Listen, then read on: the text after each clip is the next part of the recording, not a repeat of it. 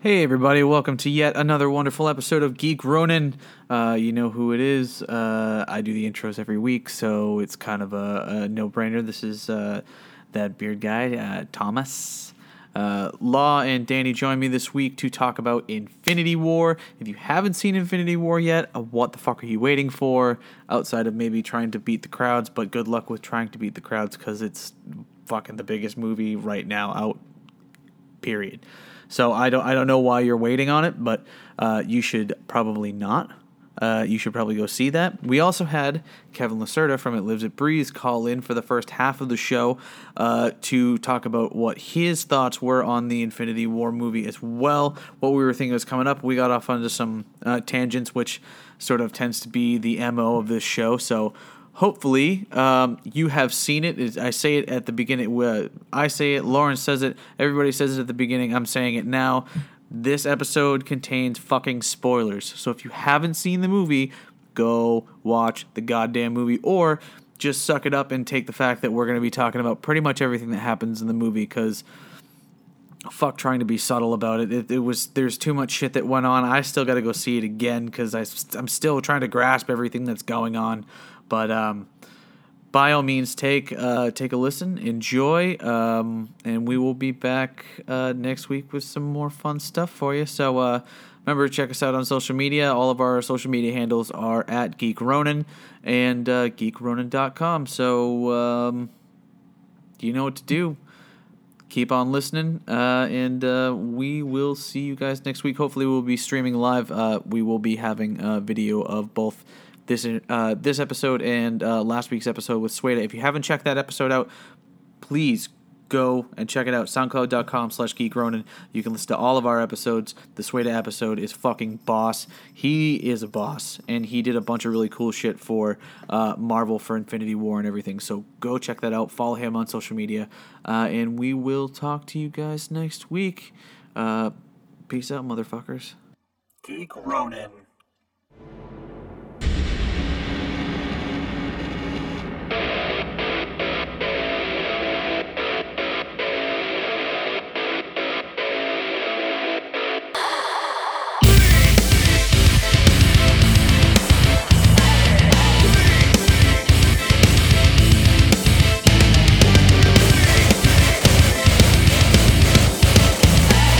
Infinity War experience like? When it happened and you called, can we start just off by go saying right into it. spoilers? Yes. Spoilers. I already said everybody on social media. Spoilers. And Loki died. I was like, fucking Kev called it. Yep. Good I knew it call. was going to happen. Yeah, he had Some to. stuff you can just That was tell. a really good call. That it made sense. I didn't see a lot of the deaths that did coming. So Heimdall was a really big I almost cried. Granted, Loki, I was like, okay, I get it. But Heimdall was like a damn, so close to home. I know, and right off the bat too. Yeah. A lot of it was right off the bat, and then it was also where you're just it's a lot to process. The entire movie is a lot to process and to digest. There's so much going on. Well, to be honest with you, I liked what Kevin said on social media, that it was essentially a Thanos movie with the Avengers as a background. You know what I mean? Perfect. That's absolutely accurate. Yeah, I thought I feel like that's the absolute most accurate thing. It was just so well done. It was really Because good. you could either have, even when you watch The Dark Knight, obviously the Joker is a standout villain, and obviously, DC has had a better track record for making more impactful villain stories on screen and whatnot, but it was still not the Joker story. It was still a Batman movie. This was, this took the whole aspect of they've never been able to really do that. Obviously Loki was probably their best villain they've ever had, but they've never really been able to really do a great villain story in any of their movies, especially when they've had some really, really key villains that were epic in the comics, like Ultron. They kind of fucked up with Ultron really bad. Yeah, you know what I mean? Yeah, they did.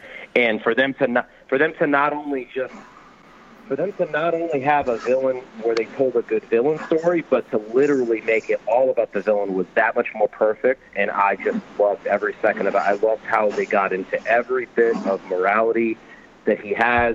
I love that he wasn't just some mustache-twiddling evil guy. I love that as soon as I got offline, all I saw was a bunch of kids talking about how Thanos wasn't really that bad, because essentially he's just like one big Bill Burr joke, where if you know any Bill Burr comedy, he always makes these jokes about, like, there needs to be some kind of a mass genocide because there's just so many fucking people here. And obviously he says it in a satirical way, where Thanos was like, nah, I've seen my planet go to waste, and I've experienced this incredible heartache of my home planet, and it was because of this.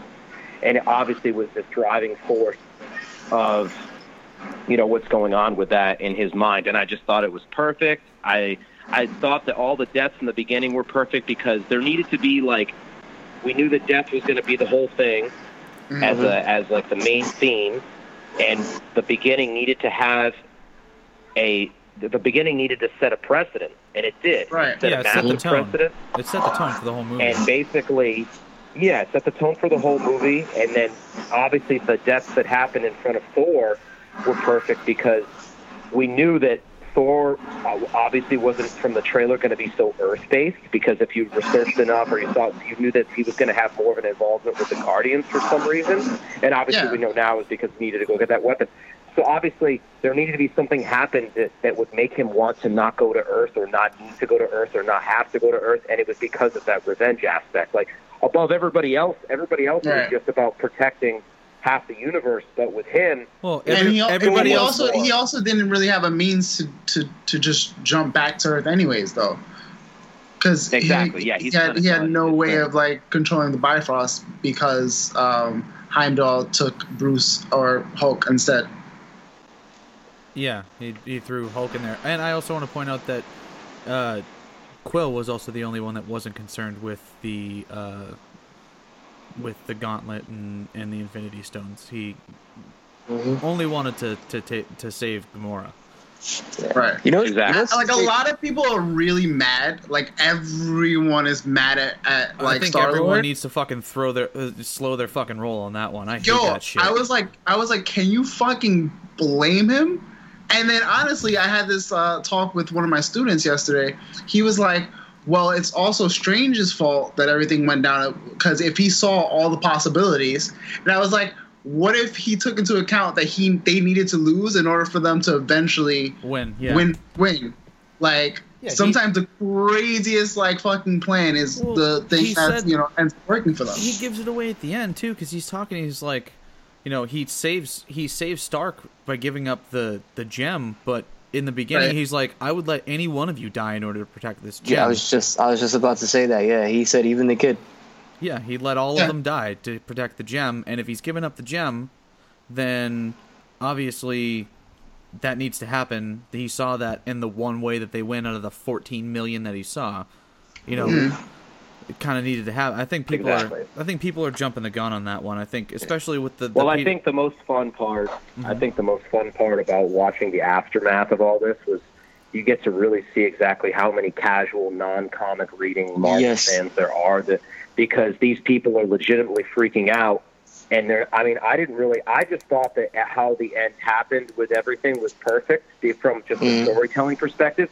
But I wasn't sitting there butthurt, not only because I read comics and have read that specific series, but just because you don't have to be an idiot to know that they've already announced sequels. Yeah. So many characters that died. Yeah. So why are you getting butthurt when you clearly know? If anything, that kind of made me more butthurt. Like, it didn't even allow me to suspend disbelief when I saw Black Panther go. I'm like, they just made a huge box office hit with Panther. You know that he's not gonna stay dead. They already announced that like 2 or 3 sequels or some shit. And I was same just thing with like, well, Spider-Man. this is just one of those things. Oh, and the same with Spider-Man. I feel like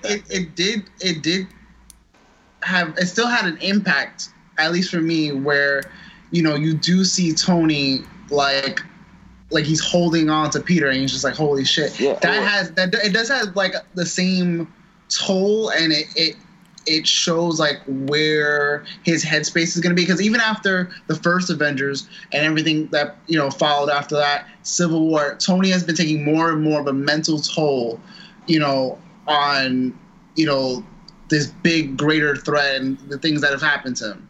So now with him essentially losing the kid, and he's like, oh, like I had one job was to protect this kid. I feel like, yes, we're gonna see Peter again. He doesn't know that, so he's we're gonna see a lot of that with his interactions with everyone else that he could find, and it's really gonna play a part of how he goes on in the future. I don't know if they're gonna he's gonna want to fight more, but I feel like that's a lot to take in for someone who. Personally, I feel like I think that's the best. That's what I'm saying. At some part, he would want to throw down and be like, "Listen, I can't do this anymore." You know what I mean? Yeah. Yeah, that's what I'm saying. For the casual fan, it was more about the shock of seeing these deaths ashed away. Right. I thought the storytelling was the best part because even seeing Peter die, I loved that because a few of the first ashed deaths, I was like, come on, they're not really getting emotional enough about this. There's a great opportunity to, from a screen perspective, do some Oscar shit where they're like with these deaths. But then the Peter death happens, and it was like straight up out of Private Ryan. Private Ryan. Not only that, but it was the like Doctor Who it was like the 18-year-old dying in Vietnam. The Doctor Who callback to his line, "I don't want to go." That's a callback to Doctor Who. So like they even snuck in a fucking Doctor Who reference with one of the best. But they didn't sneak in a Sherlock line. I was very upset. I'm still gonna be like as mad as Tommy is about Carrie Kelly in the Justice League universe. I'm mad about them just not saying "no shit, Sherlock" or something to that effect. Oh, that would be funny. It was perfect. That was a wasted joke.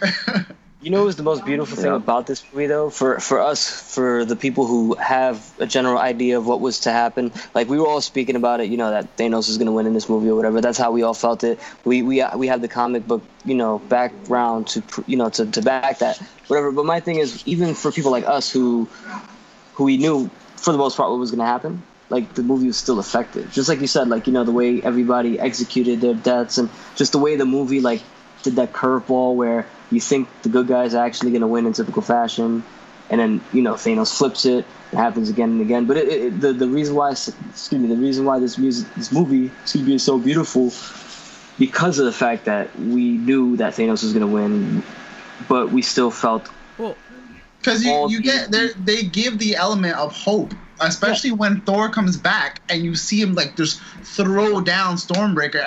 Everyone sitting next to me was just like, yeah, I was pumped. I was super pumped. And then like coming to realize like this is still Thanos had to win.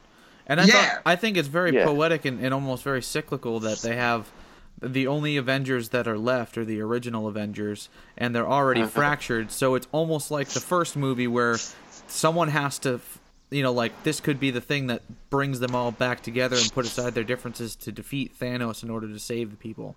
You know what I mean? So it's almost that's kind cyclical. Of what gives you it gives you that. First of all, from a fun perspective, at the very end of the movie, it's one of those things when you know the comic and like Farmer Thanos, and you're like, they're never going to do something silly like Farmer Thanos. And I see the end, and I'm like, that's the closest thing to Farmer Thanos that I'm ever going to see. Was just him sitting serenely in that little gazebo and then like cracking a little smile of like this like bittersweet smile. I just thought that was so cool. But now that you see that the remaining members are like the core members from the beginning, also knowing that a lot of those are ones that didn't, renew contracts and they're moving on to different things, you can very much tell when you know some of the lore just with like the way the Soul Stone works and how they kind of talked about it where it's like a soul for a soul. That you can very clearly see that like something into the next movie, the way that they're going to be able to get. I mean, obviously, I don't know enough, and I obviously know that it's going to have to do something with having to utilize all the Infinity Stones in some way or another. Well, I mean, they're going to end up having to give their lives to bring these other lives back. That's true. Just gonna. I'm also thinking because in the comics, Iron Man does wield the Infinity Gauntlet at some point. I'm wondering, especially since he was saved specifically because Strange feels that he's like the turning point for them trying to win the war. I'm wondering. That's really what it is. Oh yeah, I'm wondering who he's going to have to sacrifice in order to be able to wield the Soul Stone. There's only a handful of characters that he truly loves. So I'm feeling like it's got to either be Pepper or it's got to be Rhodey, one of the two. I'd gamble it's Pepper. As much as he loves Rhodey, especially because they were talking about having children. Ding, that's why. I would gamble that it would be Pepper. You know, especially after losing Peter and feeling like, you know, he wants to have kids and stuff. Like, it's one of those things. I don't know. I feel like it would be Pepper. Yeah, very well could be. Like, I do think, you know, Rhodey, again, will have an impact on him. Like, you know, Rhodey's his best friend, and, you know, even at the cost of him, you know, losing, you know, the ability to walk, you know, at a certain point, crushed him. He was like, you know, super devastated. But losing Rhodey, I think, because Rhodey is a soldier and he knew what he signed up for, like, that wouldn't affect him as much as Pepper, who is essentially almost a bystander of all this. Yeah. I think that when you look at I kind of forgot what I was just going to say, my bad. But I think a lot of the people saw the post-credit scene with the Captain Marvel tease and were just like, oh, that's going to be what saves the day. And I don't think that's the case. Same here. I think she's going to fail too.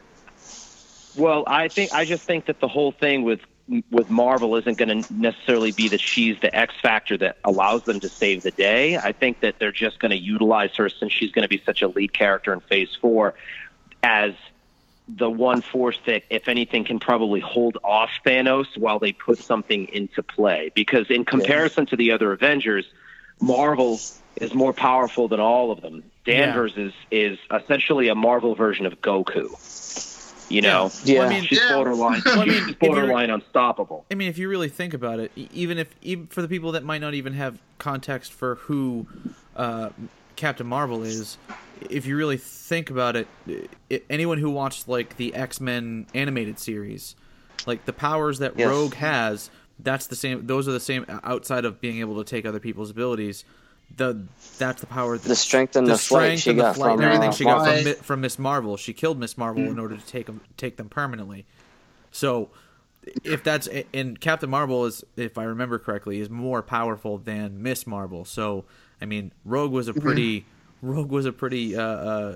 formidable opponent in hand-to-hand combat, and I can only imagine that Carol Danvers is going to be that much more badass. So, I think you're right on the ball. And I think that the way that I think that there was one line that got me kind of stoked. I don't know if this is going to be the case, but it would be really cool if they did this, because obviously it's going to be somewhat of a galactic story. We know that the Captain Marvel movie, the original one, is going to be an origin story set in the 90s, just like kind of Captain America was an origin story, the first one. And you saw that line that they never touched upon. It was such a random line, but you know that they're good at this point of not being random. Like, they make use of every little tiny thing that happens. Every tiny thing. Thanos said, he goes, something about, I avoided my destiny once, and I won't do it again. And I think that that would be sick if that had something to do with Carol Danvers' origin story movie, where if Thanos was somehow involved in that, because it's a galactic story with the whole Kree aspect. Yeah. So they are supposed to be introducing the Kree before the end of this phase, right? Yeah, I think Captain Marvel is going to be the introduction of like the Kree universe or the Kree species. I still personally think that what's his name? They're going to work their way, you know, into as far as getting like the Avengers back. I think they're going to work their way to get what's his name, Reed Richards in there.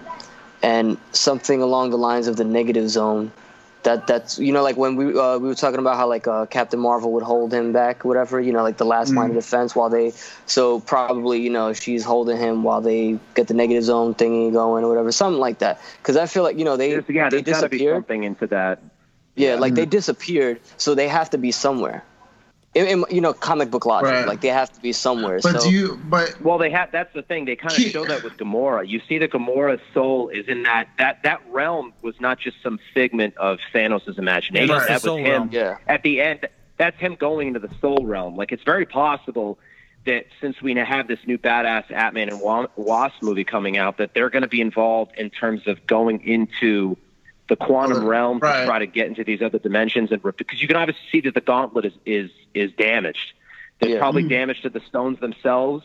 They probably have to find some type of way to repair it to be able to utilize it themselves. Because I don't remember, but I don't think he took the gauntlet with him when he disappeared. But I can't remember. And obviously, like, if they have access to, I mean, I saw shots already from Avengers 4 where you see Cap in like the old school suit.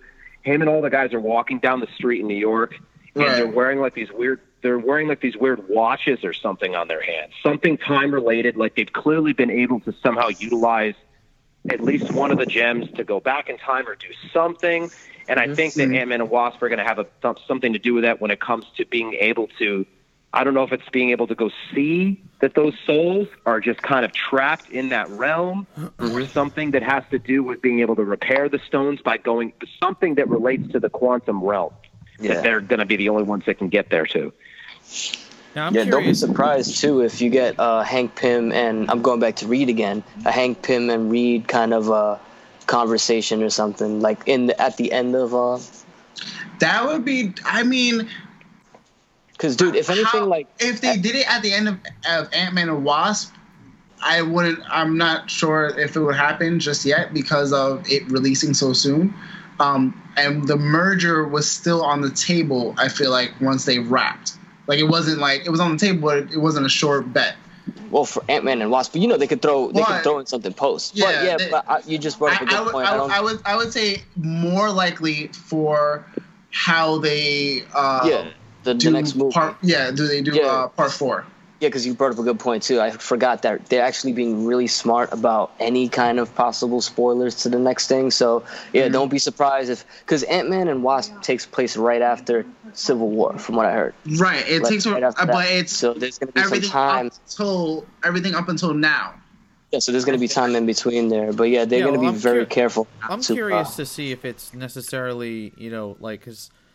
How long has it been since the is it like a straight up still 2 years from Civil War to Infinity War? I think that's what they mentioned in the movie, Yeah, because Falcon says something about a couple years, and he said something about the hotels or whatever. I'm curious to see where they end Ant-Man and Wasp, to be honest with you, like where that will end in the time conjunction. Do you know what I mean? If maybe you get like a post-credit scene that ends up having to have something that involves shit that happens in the Infinity War storyline to sort of propel them into. Well, that's what I'm saying. Infinity War. Ant-Man's got the perspective where he could have. I mean, I don't think that this is personally the case, but it's the kind of thing with that kind of character and the way his shit works that he could be in that battle and no one would ever know. That's how the quantum realm works with that whole shrink shit. He could have been there the whole time in a parallel sense. So like you really never know that's going to be something that in the new one, if you watch the trailer, they're fucking with the whole quantum shit way more because before it was obviously just about the size and then they kind of fuck with it at the end when he kind of just drops out to that quantum realm. But the villain that they're fucking with is doing that shit just the same. Yeah. So like they're going to get into a whole thing with that way more now that they've obviously like got their feet wet with just like, there's a guy that shrinks and gets really big. It's not just going to be more of just like, he gets really big and then we just have fun with the big shit. They're going to do that, but they're like, from a storytelling perspective, they're going to get way more into the whole idea of him learning more about how to travel through the quantum realm. Someone brought up the fact, like, they might, in the trailer, you can see them like start to prep as if they're going into the quantum realm, and knowing Marvel, they could be doing that just as Thanos snaps his fingers. So that's probably why they survived. Not because, they were spared, but more so they were lucky enough to be in another realm. So they missed that whole apocalypse. Yeah, and isn't the Pym particle related to the negative zone as well? Isn't that part of it? Because I know the Pym particle and Reed, Pym and Reed did a lot of things with they did a lot of things together. And so I'm wondering if that might be a thing too. You know, could be. There's a lot of crazy shit that they can do with this this franchise going forward, and even into this next movie. Like, I mean, you just start looking like all the possible like Sony collaborations, Fox collaborations, and all that. The fact that they actually have everybody on the same page for the most part. You know, like the whole Fox thing. It may not be. I mean, the thing is with these big company things, they could be in effect for months before we know. Right. Even though they come out public today and say this has been whatever, could have been going on for a couple weeks. From what I've seen, the arbitration and everything on the deal should be done by summer next year. So it's one of those deals where I think right after Infinity War, the second Infinity War movie is when it will effectively be done. So like they'll have full control of everything. There won't be any more lawyers or anything like that. All the red tape is all taken care of, and because Marvel owns all those characters. Okay. And then we can finally get back to the groundwork of realizing who's going to be right. But would that still allow them within a year? Do you think that they'll have them on like at least a loaner basis, like they did with Spider-Man? Because I don't think the Spider-Man deal was final until after Civil War. I want to say I think it kind of like temporarily were like, all right, let's use them, test them, and figure it out from there. Like sort of like a buyout-ish thing where they get whatever, you know, they get some kind of percentage of whatever from those clips being in those movies, you know, for the last time. Like, I mean, there's a lot of shit that could be a real possibility. Yeah, even if it's just name drops, at least, you know, like, there's a lot, because, I mean, dude, what they did with the Red Skull. Well, wasn't there, I've been wanting to put a pin on Red Skull real quick. Go ahead, Tommy. Well, I was going to say, wasn't Hugh Jackman spotted on the set of Avengers? Everyone's fucking saying that, and I'm losing my mind because I'm like, if he comes back, like he said he would he said he would come back if he could be in the movie. Yeah, at least for MCU. One, just for one. And that's fine. I just want to fucking see him in the suit. I think he wants to see himself in the suit. Because this movie too, it also opens up for a lot of introductory characters for the most part. Because like, you know, half of the universe is taken away, and we might not even see that half of the universe return if they do return. You know, whatever it may be, we may not see that till like the second into third act. So they have a whole movie where they can introduce these characters, and they could get away with it. Like by you know, like, I mean, I'm talking about big name characters. When the characters come back, however they do bring them back, because we know they are bringing them back, they don't necessarily have to bring back the same iterations, which is why it would be okay to bring back a Hugh Jackman for Wolverine, like, you know, in that space, and then come back and like we'll have X-23 or someone else portrayed as Logan. Yeah, the one thing that I do really want to see, if they do for somehow get Hugh Jackman to become Wolverine in the MCU, is for them to actually like CGI him like they did with Gimli in Lord of the Rings, like make him CGI him to the right size, like make Hugh Jackman look like he's 5 feet tall. Like, instead of a 6'2" Wolverine, give me like a 5 foot tall, 5'4", you know, Wolverine, where he's this small, scrappy. I think it's like 5'1". Yeah, something stupid small. You could do the camera tricks. I mean, they made Tom Hardy look like he was towering over Christian Bale at some points in The Dark Knight. True, I mean, most of Tom Hardy's movies, he looks relatively tall. So it's like the camera trick thing, because they can do that. I mean, these directors know that shit, like, you know. Oh, for sure. I'm just saying, I think it would be very interesting to see them if he ends up being Wolverine, to give him like the actual Wolverine treatment as opposed to what he had in Fox. Do you know what I mean? Yeah. I mean, they'd probably find somebody more, because I'm hearing also the guy that played Deathstroke in Arrow, Manu Bennett, is that his name? Oh, really, Manu Bennett? Yeah. Yeah, he's another top player, like not official top player. Wow, I never thought about it, but now that I am, I Shut like up and it. take my money, like that's sick. X is always talking about that. He watches Arrow like religiously and all that, so he's always saying either. That's a really like out there kind of. Well, it's not out there. I wouldn't say it's out there, but it's something that I don't think I would have ever thought of. Yeah, because it was always me. It was either Tom Hardy or Manu. Yeah, it was either Tom or Manu, like either one, because they both can definitely capture everything that Hugh is missing from his Wolverine.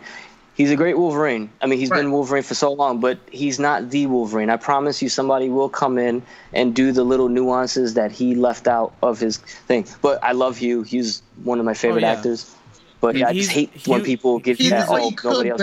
Hugh Jackman's got a good benchmark for what Wolverine could be, but I don't think I think you're right where he didn't necessarily hit all of the little nuances. Even in Logan, as like gruesome as he was in Logan, he was still missing that one thing. Now, like I think it would be perfect for him and like a great thank you for him to be at least in the next Avengers film in some way, shape, or form, if that does happen with Wolverine's part of this. Because I don't expect Hugh to carry on the onto the MCU because he's been doing it for so long here, and that's going to demand a lot from him. So anyways, he'll probably get like one appearance. I think that'd be perfect. One badass appearance. Yeah. Back to the original movie, can I say also that the whole what's the word, the chemistry between Thor and Rocket and Groot were fucking awesome. It was probably one of the best team ups of the whole movie. Fantastic. Yeah, and the fact Rocket Rabbit, the fact that fucking Thor took Groot as an elective at Asgard. Yeah. Dude, the whole, all the interaction between Thor and all the Guardians. I mean, I love when Chris and Thor were going at it back. When that shit was funny. Oh, yeah. Like, are you mocking me? He's like, are you mocking me? He's like, are you making your voice deeper? No, I'm not. Like, what are you talking about? What are you talking about? And then what was it? I don't think anybody ever saw Drax being a character that would work being funny, considering what he is in the comics. But it's probably the best thing that ever happened to him, making him a badass, but still making him funny. Because like the jokes that it's never hokey, it's never cheesy. Yeah, and he's still cool Drax. You know what it is? He just kills it. Yeah, it's like similar to Thor, especially in his first movie. It wasn't so much, like one of those like I'm trying to be funny kind of deals. It's just like they're out of place, their ignorance to our world or whatever. So like in that scene in the first Thor where he walks into the pet store, he goes, "I need a horse." Yeah. Like shit like that. So that's what the whole thing with Drax. Yeah, he's like everything. They even said it, like everything goes over his head. No. He said, what was it? He said nothing goes over my head. I would too catch quick. it. I would catch it. Yeah, I'd catch it. See, and that whole standing still thing is like I move slow. I must be invisible. Yeah, they're like, how? It was hilarious. For an hour. They did a really, really good job. Someone also brought up the fact that when Rocket said, "I'm the captain," and him now being the only Guardian essentially left, he is. Like, he kind of foreshadowed that he said, like, I'm the captain. Yeah. And that was like a real, like, oh shit. Like, I thought that was interesting, too. That I've been looking. This is the most I've, like, dived into fan theories and stuff post the movie. And I'm trying to absorb it all and, get a lot of different insights and looks. And that was one of the ones that I was just like, damn, like that kind of hits home because, essentially Rocket, is this guy who's just like, fuck it. I just want to blow shit up. Give me your arm, whatever the case is. Like he takes things seriously to an extent, but it's not where, he never wanted it. He never wanted to take responsibility. He always wanted to reap the benefits of being, like the boss or the bad man, whatever, the captain. But he never wanted to do the things that he needed to do to be the captain. He just wanted to, get the gold at the, at the end. So now he's kind of taking that like sort of shit. Yeah, I gotta. Dude, that whole thing with him trying to get Bucky's arm during the battle was great. I'm gonna get that arm. At the very least, I'm glad that happened because as you watch like all the Marvel movies from past, you're like, these jokes need to be there. Like they had to be there. The Sherlock joke, that was a miss, but thankfully we got the Bucky and Winter. So Bucky and Rocket interaction. It was. I was just about to say that the one, because I have no gripes with this movie. I loved it from beginning to end. I was just about to say that I have one gripe, and that was going to be there was no interaction between Rocket and Iron Man and Tony Stark. But like as I was thinking of the question, I was thinking of that as like we get the second movie. Half the universe is gone. They're definitely gonna They're gonna have to. Never mind the fact that we didn't see an interaction between Cap and Iron Man either. So I had friends that were pissed, like, they were supposed to see each other. Well, like, no, they weren't. Like, this is better. What is this, Twilight? I was like, this is better that they didn't see each other, and now they both have this huge sense of loss. They're gonna have to finally put all this shit behind them. Some Game of Thrones shit right now. Yeah, it is true. Game of Thrones. Yeah, and dude, I love the fact that they just went that direction with this movie. Like, everything about it, from the ending, just the tone overall, like the entire film and everything the film stand for, like really showed a big leap in, not only like Marvel but comic book filmmaking in general. Like, there's no Hollywood guideline, so to speak, to make a right. You can tell they took their time. Like, this was 10 plus years 11 years in the making, and this was something that, like, granted, some movies weren't as strong as others. That's going to happen with as many movies as they made, right? Yeah. But to have this now being their 19th movie, and it to be like this much of a staple, and like if they left their mark, that let it be this, they did no wrong in my eyes. Like, this was a really great effort, like that they were able to do.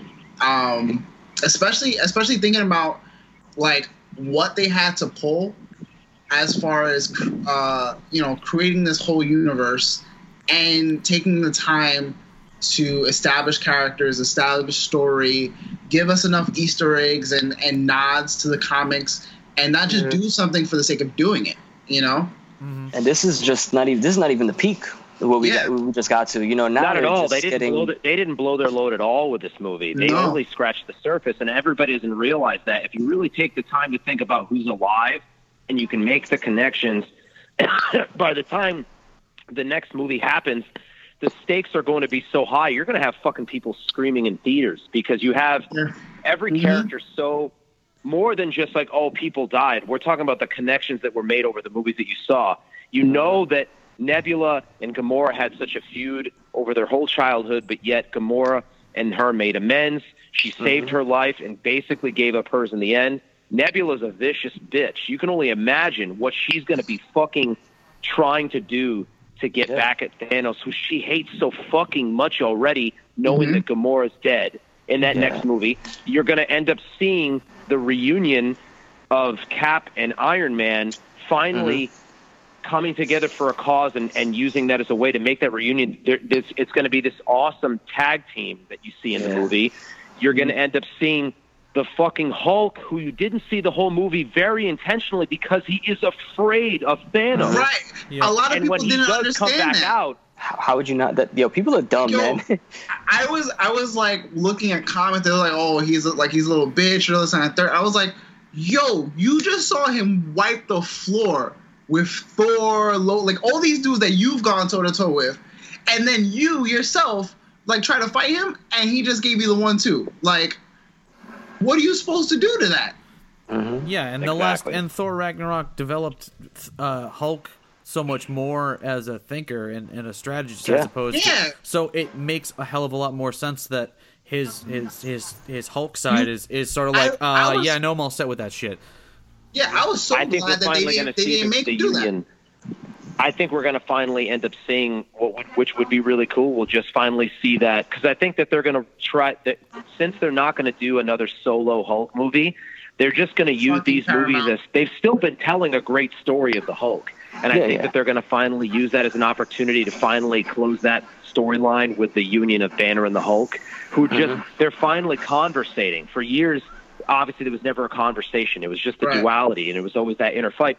But they're talking now. They've been talking for a long time, and now it's. I mean, for some Banner's going to either be able to get that side out by having them find some way to coalesce in their minds where you can have smart Hulk. The Hulk strength with the Banner, Hulk, baby, with the Banner smarts. You know what I mean? It's going to be perfect. Yeah. Oh, that'd be amazing. And what's at the end of the next movie too? A lot of people have this assumption that everything's going to be good and fine. I think the second movie is going to end off more painful than the first one did. So though it may seem the bad guys. I mean, the good guys will win. I think the good guys will win, but it's not going to be. It'll be very bittersweet. It's going to cost a lot. At the greatest stakes. At the greatest loss, you'll be able to have that win. Mm-hmm. Yeah, it's definitely going to be more. Not sort of. There's going to be more hope in the next film at the end of everything, but you still have this dread of still losing, certain people, and also I don't think Thanos is going to be killed. No. They're gonna either prison him or something like that, and then down the line work into Lady Death actually talking him into doing all this tyrannical shit again, and this time more angry, because he was always fair, he was always sort of righteous in a sense, self-righteous, yeah, self-righteous, but righteous nonetheless, and he always showed mercy. So now we're gonna have this Thanos that was so powerful, not showing mercy. I mean, showing mercy. Now later on, we're gonna get him back with no mercy. You know what I mean? Like a stronger, more relentless Thanos, and I think that'll be awesome if they do that as opposed to the traditional killing him off. That's why I say it's gonna end off in a way where we know something. It's just gonna get worse. Nothing's gonna get better. But they'll do it in a way that they won. But I mean, honestly, the one thing that I would like to see, I don't think it's gonna happen. But this is me wanting something random. But I would like to see. Either Iron Man die or retire, and I would like to see the emergence of Riri Williams, and I think that would be a fantastic, especially because if any of you guys have read the Ironheart comics, Tony Stark is Riri Williams' AI in her suit, so you could still have a Robert Downey Jr. voiceover, which means he wouldn't even necessarily need to be on set, or even if he was, he would only have to be there for motion caps, so they could do a hologram of him every now and again. But all he would have to do is voice acting. He could still be a part of it, and he could still do the things that he wanted to do, but he wouldn't necessarily be tied down to being on set constantly and all of that crap. And you would still have Iron Man and all of that as well, and it would also add in a lot more diversity. So I know you got to run, Kevin. Thank you very much for coming back on. We'll have to have you come on soon for a longer conversation. Enjoy your session, my man. Here's to next year, man. Oh, hell yeah. Here's to next year and seeing a very epic Tony Stark death, because that's obviously what everybody expects to happen and what I'm calling ahead of time. So, all right, man. We will talk to you later, dude. Later, guys. Peace out. Oh man, that was Before we move topics. I put a pin in Red Skull and the Soul Stone. One, I don't know if I can fairly say that I saw Red Skull coming. It wasn't as much of a surprise for me, but I had a feeling that one character at some point that we haven't seen in a long while, was going to come back, and it made sense. It would have been Red Skull. What I did not see coming was the location of the last Infinity Stone not being a part of what we all surmised as a that blade. I thought it was in that blade that she was carrying. Thought it was in the blade. Theory. My biggest theory was Heimdall. I stuck to Heimdall for the longest time. One of my buddies, he called it and he said that it was going to be at the end of Guardians 2, where where I'm guessing Adam Warlock is. Yeah. And there was a big bright light in the top part. Yeah. Essentially the power core. That was the Soul Stone, which would give birth to whatever they were creating, which everyone's guessing is Adam Warlock, which doesn't make sense to me because what was in the pod at the Collector's place in the end of I want to say. Well, there was speculation that it was the cocoon that held Adam Warlock, but obviously that's not the case. So it's got to be something else. Gotta be something else. But that theory, I don't know if they did it on purpose, where it was supposed to spell out Thanos, and they just threw us a curveball by not having the last location essentially be something with the letter H in it, or if we spent so much time focusing on it, we wanted it to be the case. I would surmise that it was probably the latter as opposed to the former. So yeah, because we wanted it and they let us. we wanted it that way, and that's how it was in our head. So that's what they let us think. And it's one of those deals where if you already have a preconceived notion about what something's going to happen, whatever you see, that's going to lead your mind is already going to automatically lead you into that particular deal. You know what I mean? Science. You're gonna see what you want to see, and your brain's gonna put it together the way it wants to in order to make sure that it is the way that it is. Yeah. Right.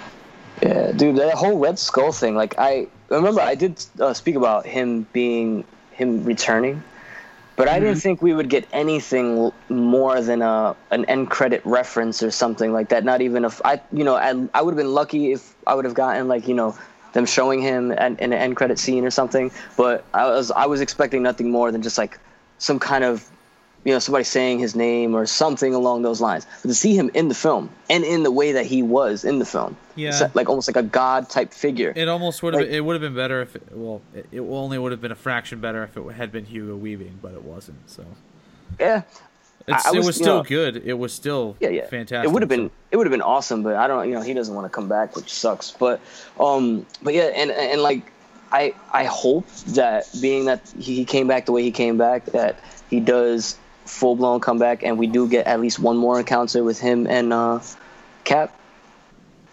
Like that's what I want to see before, because I think Evans will stay around. He's way younger than Robert. If you watch Robert in the movie, you can see how old he's looking. Like, that's not even makeup. Like, he just looks like it's catching up to him. So I think Chris has at least one more trilogy. Yeah. He could. I think he wants to direct, so it might be interesting to see him step down and potentially see him direct one of these movies. That would be interesting. I mean, as long as you have the Russos there to guide him. I mean, I don't know his directorial experience, but then again, you see somebody like John Krasinski in The Office. Yeah. He goes and directs one of the best horror movies. That's crazy how a lot of these guys are coming out of nowhere directing these crazy horror. You also got to remember, a lot of these people are fucking. They're in and around the directors and producers and writers constantly. So it's obviously, unless they want to just be an actor all the time, they're going to be picking their brains about something else in the film industry, because they all know that they're on borrowed time as it is being an actor, unless you become this really big, prolific. Unless you're Clint Eastwood. Yeah. So I mean, it's one of those types of deals. So it is improbable, but it's not super surprising that it happens. So I honestly wouldn't be super surprised if Evans came back to direct a movie. That would be interesting. I think it'd be interesting to see them have a Bucky Captain America movie directed by Chris Evans. That would be legit. That'd be pretty crazy. Where do you guys place Infinity War in your top about all the MCUs? For me, MCU is definitely in the top 3. I'm still, I give it the edge over the Winter Soldiers and the Civil Wars. Those are tied for whatever place they're in. Okay. But I give it the edge over that because of the fact that this is a 10-year culmination of all this stuff built up and the way they executed it. And like I said, we knew the outcome for the most part. I mean, we didn't know how people were going to die, but we knew Thanos was going to win.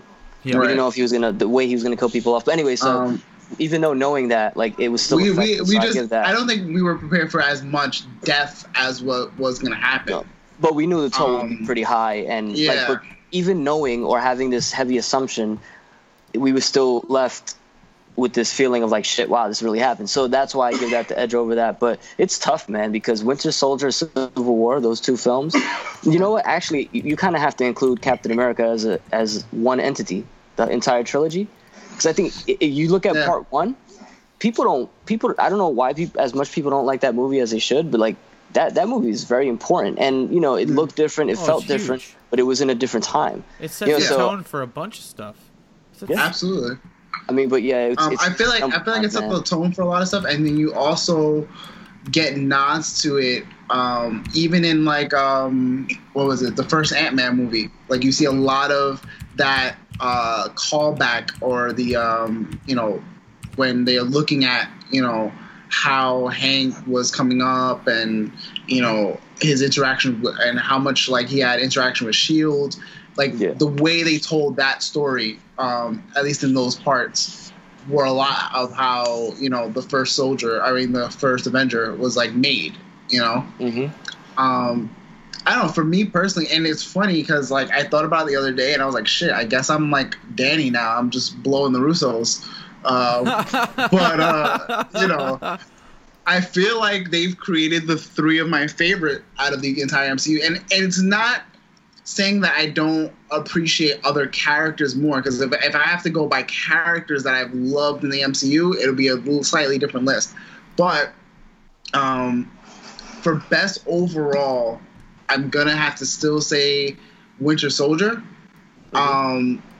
Just because it was a very... I don't know, it's hard, because I want to put Winter Soldier and Infinity War as my number ones, but they're number one for completely different reasons, with Civil War being like a strong number two and whatnot. But surprisingly, one of my favorite characters to watch throughout this entire run, more and more, especially after Ragnarok and now, has been Thor. Thor has been one of my and it wasn't that I didn't like Thor to begin with, but like when I looked at Thor more as a character now, like how much he's lost, how much he's been through, essentially how he started as like this arrogant, pompous, I can, do anything kind of guy, to where like shit, like I lost my family, I lost my home world, I've lost my hammer, my greatest source of power, like all this stuff, and he's still like, I have to do this. I know I have to keep fighting. Yeah, because outside of Captain America, excluding Peter Parker because he just came into the whole thing, but outside of Captain America, Thor is probably the second most. I'm gonna say, all right, he's not as developed as Iron Man, obviously, but he just feels more.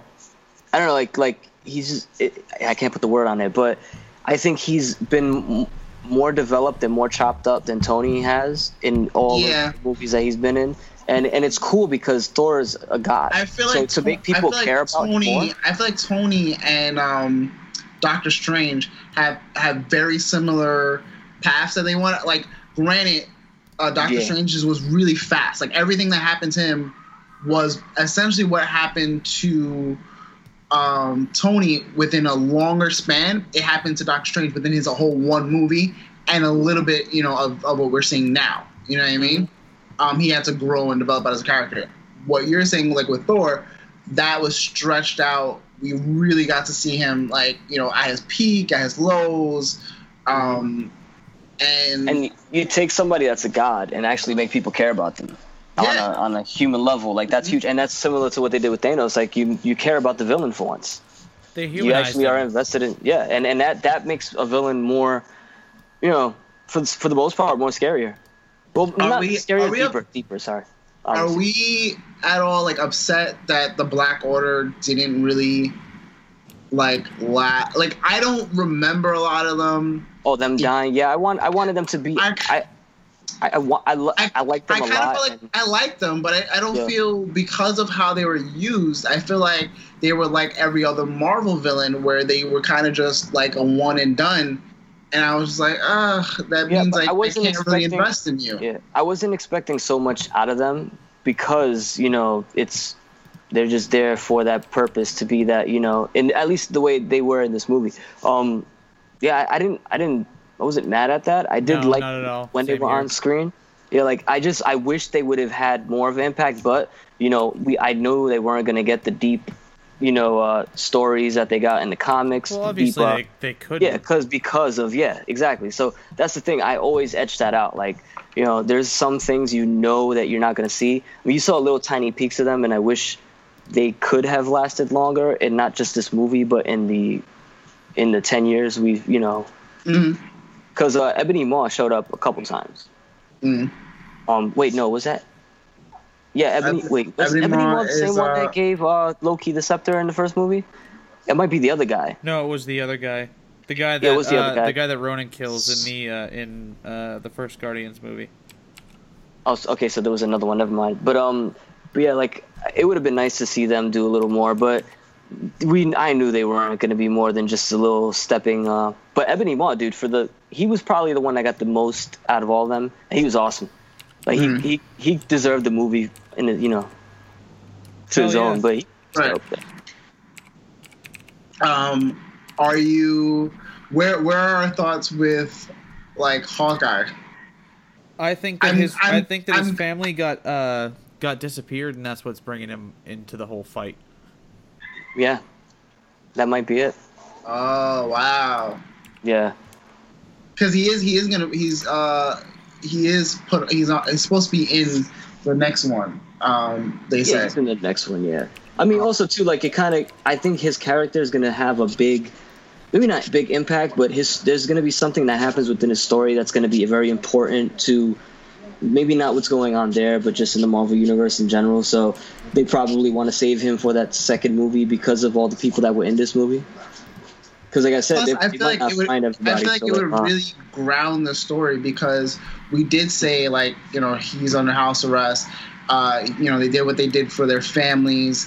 And by taking away his family, essentially, like, he's a fighter. He's a soldier. He's going to fight if he's getting called to duty.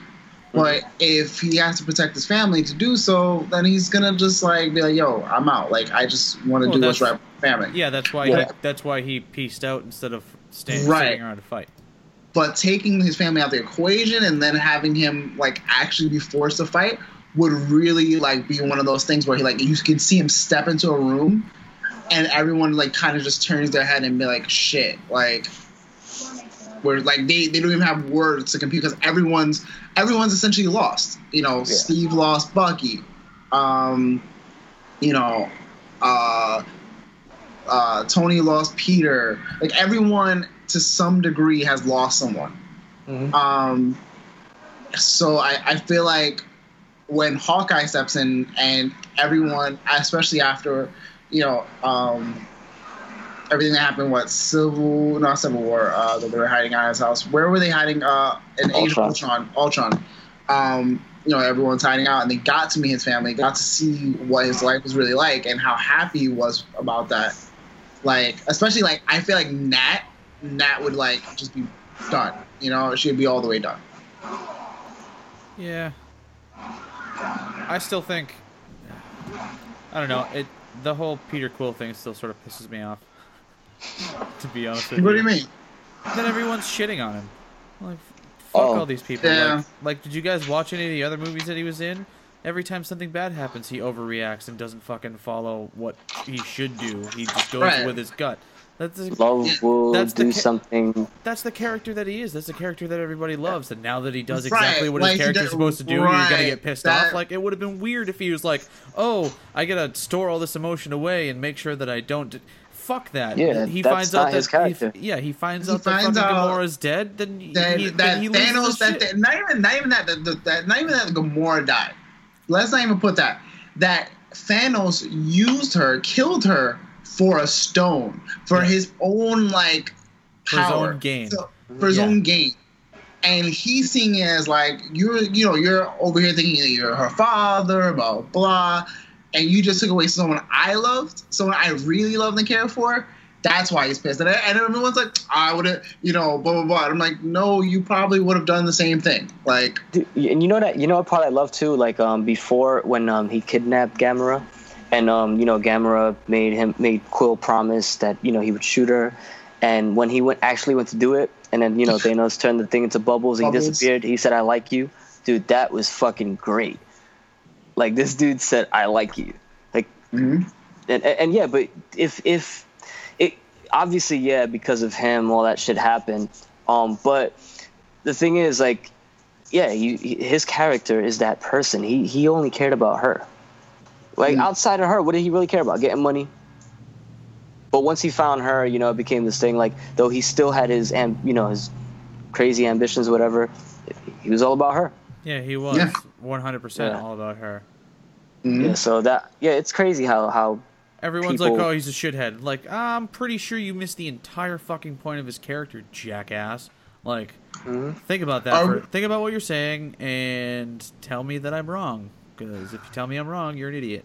So, yeah. Are we supposed to be seeing more of Grandmaster and the Collector? And correct me if I'm wrong, me not being as well versed in the Marvel universe as you two are. But aren't they stronger entities? Like they're actual like almost gods or something to that cosmic effect? Like they're let's not even call them gods. Let's call them just greater beings in the Marvel universe. Yeah, well, there's a thing called Celestials. Yes. I think they're supposed to be like. All right, so because I don't know how deep they could go into all that without crossing at the time, without crossing Fox rights and all the things that go on in Fantastic Four, because there's a lot of things that like the Civil War was completely different because they didn't have the rights to certain big characters and entities and things. So I don't know. I think that was just Marvel Universe's way of nodding to them. But they did speak. I think they did speak of. No. They actually, because in the comics, the stones came from. They were like actual beings. They were represented by actual beings or something like that. But in here, they turned them into like elements or whatever. It's like space time, not elements, but. Because I would like to see. I would love to see Grandmaster at some point. I know he's a greater. I feel like I've seen him like as a greater threat at some point, and I can't remember what iteration. It might have been the Spider-Man cartoons, but I feel like I want to see how like actually strong he is and like what kind of threat, if any, he would pose to like these guys if they were like, all right, Thanos is done, but we still have other people in our wheelhouse. I think they just treated them in the MCU as just sort of, like I said, symbols of that or nods to that actual character. But yeah, I don't know. It could be a possibility. Just like because if they're not going to obviously follow this comic through and through, but in the comics, Nebula gets the glove, steals it from Thanos, and she becomes like worse than him, and then that's where Warlock comes in and all that. But I don't think they're gonna get that deep. But I don't know what they're doing with the Grandmaster and them. Who knows at this point? Yeah. Honestly, I'm gonna stop trying to speculate and just fucking roll with it. Yeah, right. Like, I mean, it's cool that we're getting all the stuff we're getting. And like I said, the possibilities are huge. And another thing, like I was talking with X about the other day. This is kind of related, but also not. So Venom's coming out, right? And they're saying it's part of the MCU, even though Kevin Feige, he didn't say it wasn't, but there's that. You all seen that video where he just looked at her like, "What's wrong with you?" Like he's kind of keeping it hush because obviously like somebody like Peter Parker is going to be in there. But here's the thing: let's just assume that Venom is good, at least good or great, and that's here, like not bad, like an enjoyable movie with a foundation and it's successful financially. What if that is success? If that is successful, just imagine we could probably get down the line a Maximum Carnage film. Oh, and look at it like this, because Tom Holland is pretty young, and if you think about it, he could be the Harry Potter of the MCU, where through the years we watch him grow. Because you remember Daniel Radcliffe, when he started off, he was this little wee shit, and then he got older with the entire crew, and you see the actual, as opposed to just recasting them as older people. So say maybe at minimum 5 years, maybe 6, considering this movie's well, and they combine the universes, we get a Maximum Carnage movie. And another thing too is like, you look at the Venom movie, it's sort of looking like a horror movie, right? That's what they're kind of trying to go with, sci-fi horror. So obviously now, and going back to the Harry Potter thing, it started out kind of light, and then as years went by, it got darker. So somewhere down that 5-6 year line, the genres kind of cross, so you can take that darkness of Venom and what would be Carnage, and mix it with the once lighthearted but more not mature, but grown up Spider-Man. Yeah. like the possibility is endless, man. If they all these companies just get together and get their asses out their heads out their asses, yeah. Yeah, I don't see that happening, to be honest. Oh, kick ass and take butt. Yeah. I mean, you never know. We're just here to kick names and take ass. Yeah, kick names and take ass. There you go. That was funny.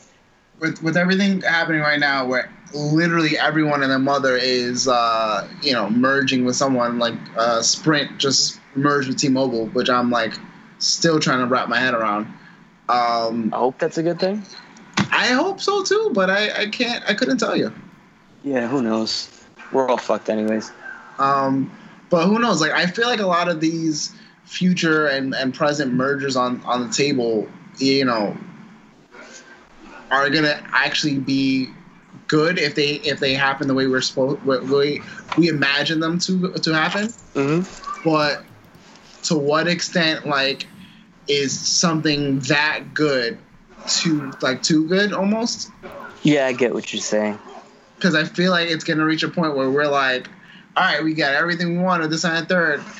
And if you look at the highest grossing, like, movies, what is it, like, Disney owns, like, 9 out of 10 spots, I think. The only one that isn't Disney is Jurassic World. That's because Avatar is now Disney, right? Is it? What is? Not, Fox, Avatar. Yeah, they own part of. No shit. Yeah, they have some kind of stake to it because they do have their. Don't they have the Avatar park in Disney now? Yep. I thought that was Universal. Ooh. Nope, that's in Disney World. Yeah, God so damn. Disney has, like, they have merchandising rights, I think, or something along those lines. It's one of those weird fucking gray line thingies. But yeah, so Disney has Avatar, Star Wars, and whatever Pixar movies they made, and all the Marvel movies. That's crazy. And they're really only competing with themselves. Look at next year. You got the second Avengers, Avengers 4, and then Episode 9.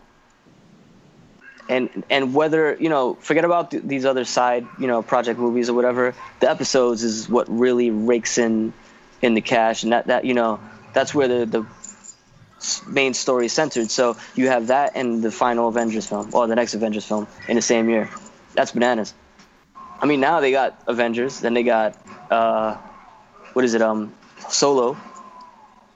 Oh, no, Deadpool. Solo, I'm actually, like, at first I was like, I can wait. This last trailer, I was like, might actually go out and see that. It was funny. I was going to go see it anyway. I didn't see the last trailer, but I was just like, whether the movie is good or bad, because we said this before, like, with all these Marvel movies out there, there's bound to be, if not, a shitty one, at least a bad one or a not great one. So yeah, like, it's the same thing with Star Wars. Now Star Wars is in that same territory where we may not get these. Every movie's not going to be Empire Strikes Back. Every movie's not going to be Rogue One, Force Awakens, or whatever. Right. So it's like we're going to have some. Some Star Wars movies may be for everybody, some may not be for everybody. So I don't know. But my main thing with this one is whether the movie's good or bad. I'm almost 200% sure that Donald Glover is going to kill it as Lando. Yeah. Like that. That is one of my only reasons of seeing this at this point. That and Khaleesi at the right now. It's just like, all right. Well, she got my money for the most part. I mean, she didn't get my money with Terminator, but that's because I was gonna go watch it just because of her. I swear to God. And then I saw the final trailer where they showed John Connor as the robot. I was like, all right, I don't need to see it. But yeah, but I mean, I think it's gonna be cool. But yeah, Disney's competing with themselves, man. It's crazy because, like Tom said, the deal may or may not go on. So be finalized until next year. Right. So I don't know how much. I don't think Disney's getting any money from Deadpool. No. But in the grand scheme, Disney owns Fox for the most part. So yeah, they're only competing against themselves. It's crazy. Because DC isn't doing really anything, unfortunately. Yeah. And then wait till the Indiana Jones reboot or whatever comes out. That's another film that they're gonna have to compete with. Oh, is that what they're doing? Like, are we confirmed for that?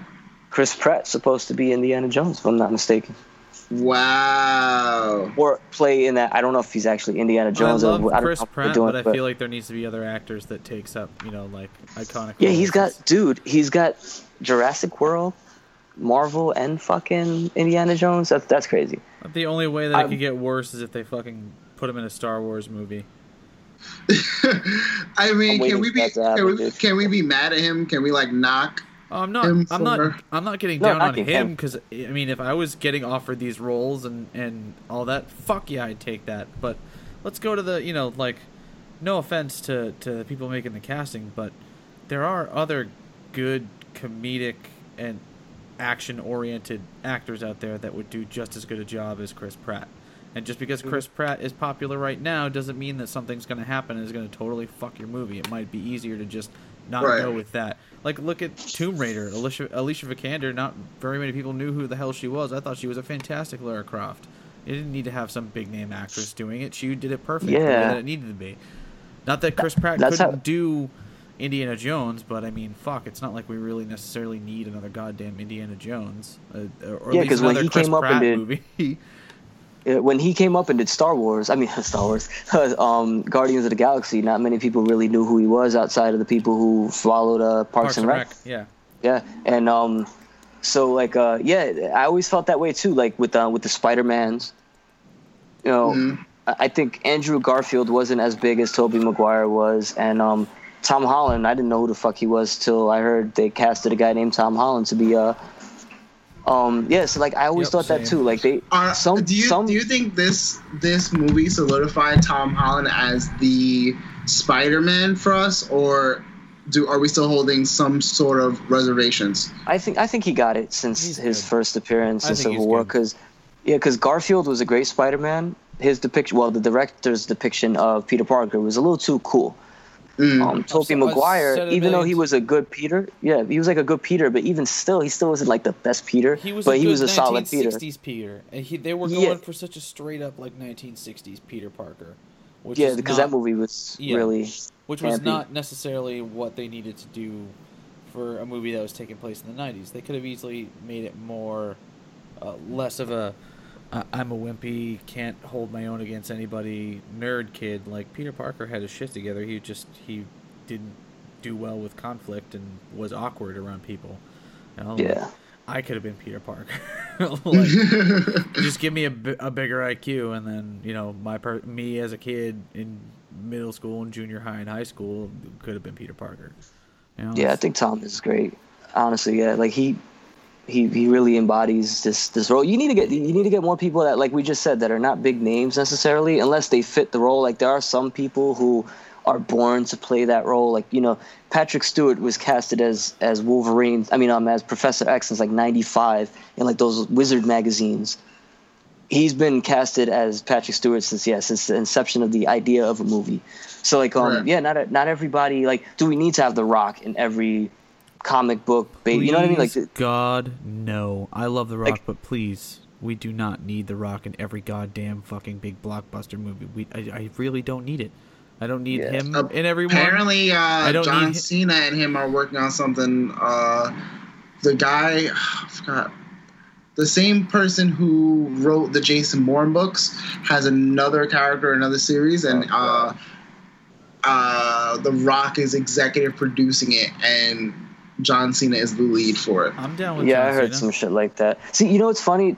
I kind of would have been a little more excited for Shazam if they did decide to cast Shazam as John Cena. Oh, that would have been perfect. Because they're both wrestlers. Perfect. The scenes could have been for the most part realistic, actually them going at it.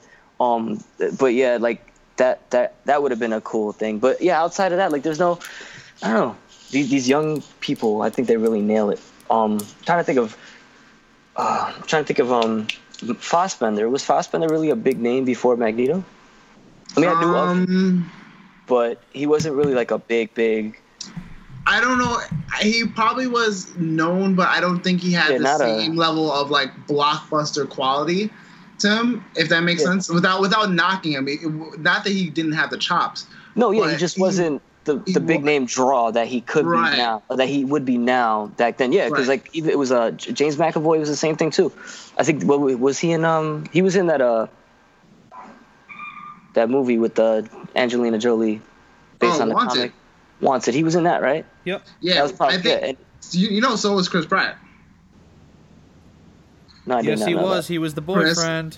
He was the one that was fucking his girlfriend. He fucking knocked him. He knocked him in the face with the fucking the clipboard. I mean, with the keyboard.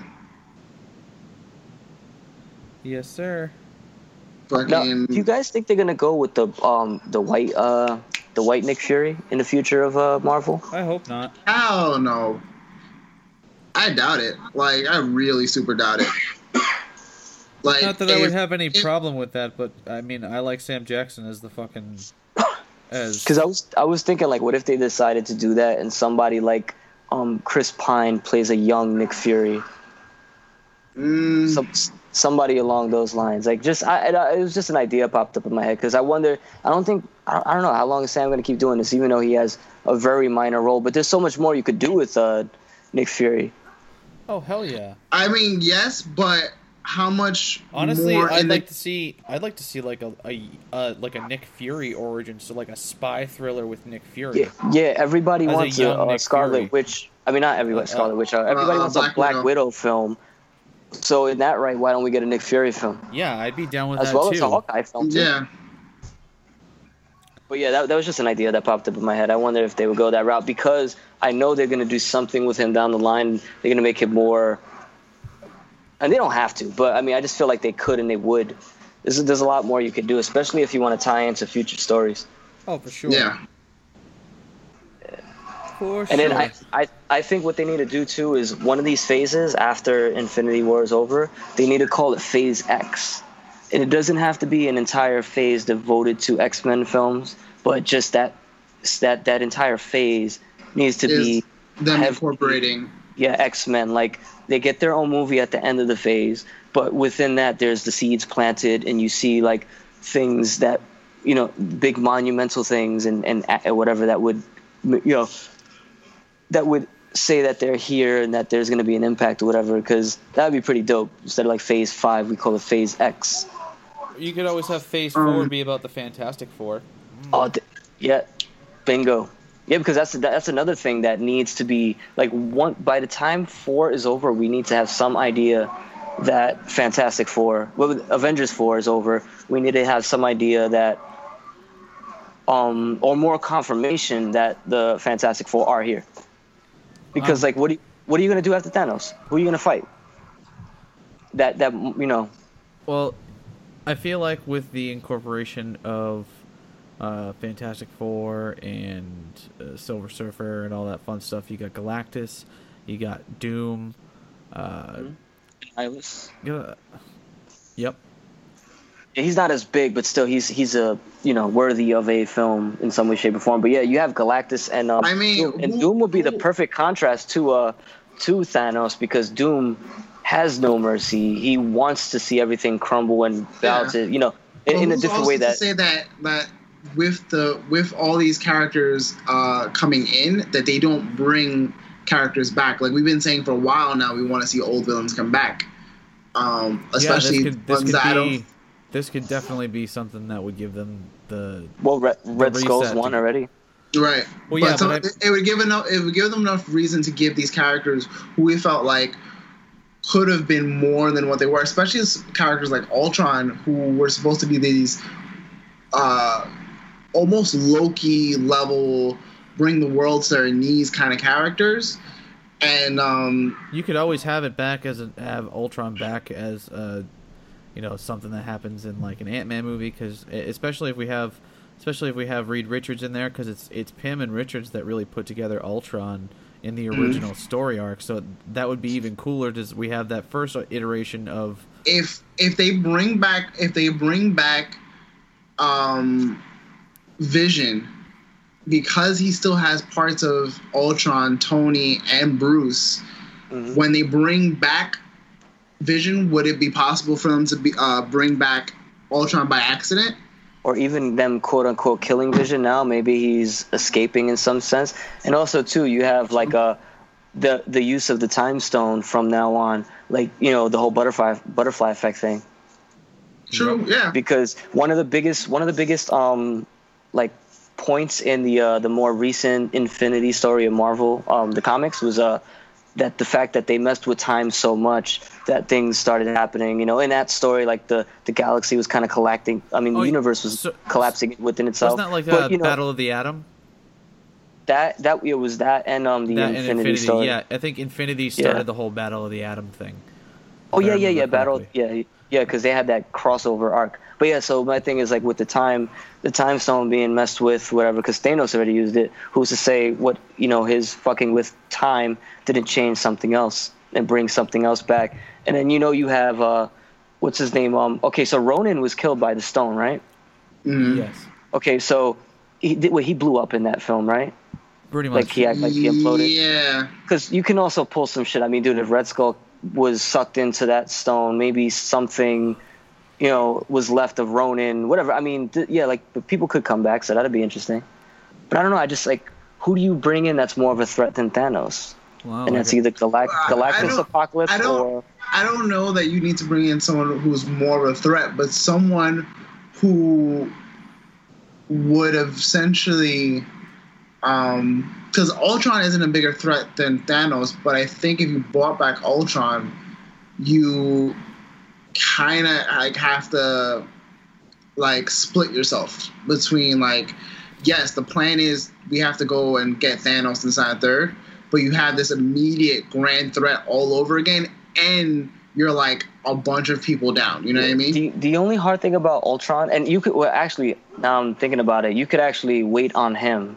Wait till later on. The namesake of Age of Ultron was the story where Ultron actually did something. He went back in time or went forward in time. He did some weird, crazy shit because that story went like off the wall towards the end. But the whole beginning part of it, like he went somewhere in time and did something, and he pretty much controlled the universe. And like that's, you know, superheroes were living on the ground and whatnot. So that's something you can work to later on. Because the thing is, Ultron can't be. If you're gonna bring him back too, he can't just be another monster, a villain of the week type deal. You know, as he was treated in the first film. Like, you could do things where like, all right, yeah, we're leading to another, say, Doctor Doom Galactus saga, something big like that. But you could still lead into something else, like so other stories can be like, sort of like trickled up or whatever or down, because like like. You can't bring Ultron back after wiping him out the first time and him just be another villain of the month thing. I'd like to see them do like a Fantastic Four movie with Doctor Doom and have him supposedly be, you know, like maybe he gets sucked into like some sort of vortex or something crazy where he disappears and they just assume that he's gone for good, and then have that build into the Secret Wars storyline, and it comes out that Doom's been the one who's been, you know, do that whole Doom thing where he basically excuse me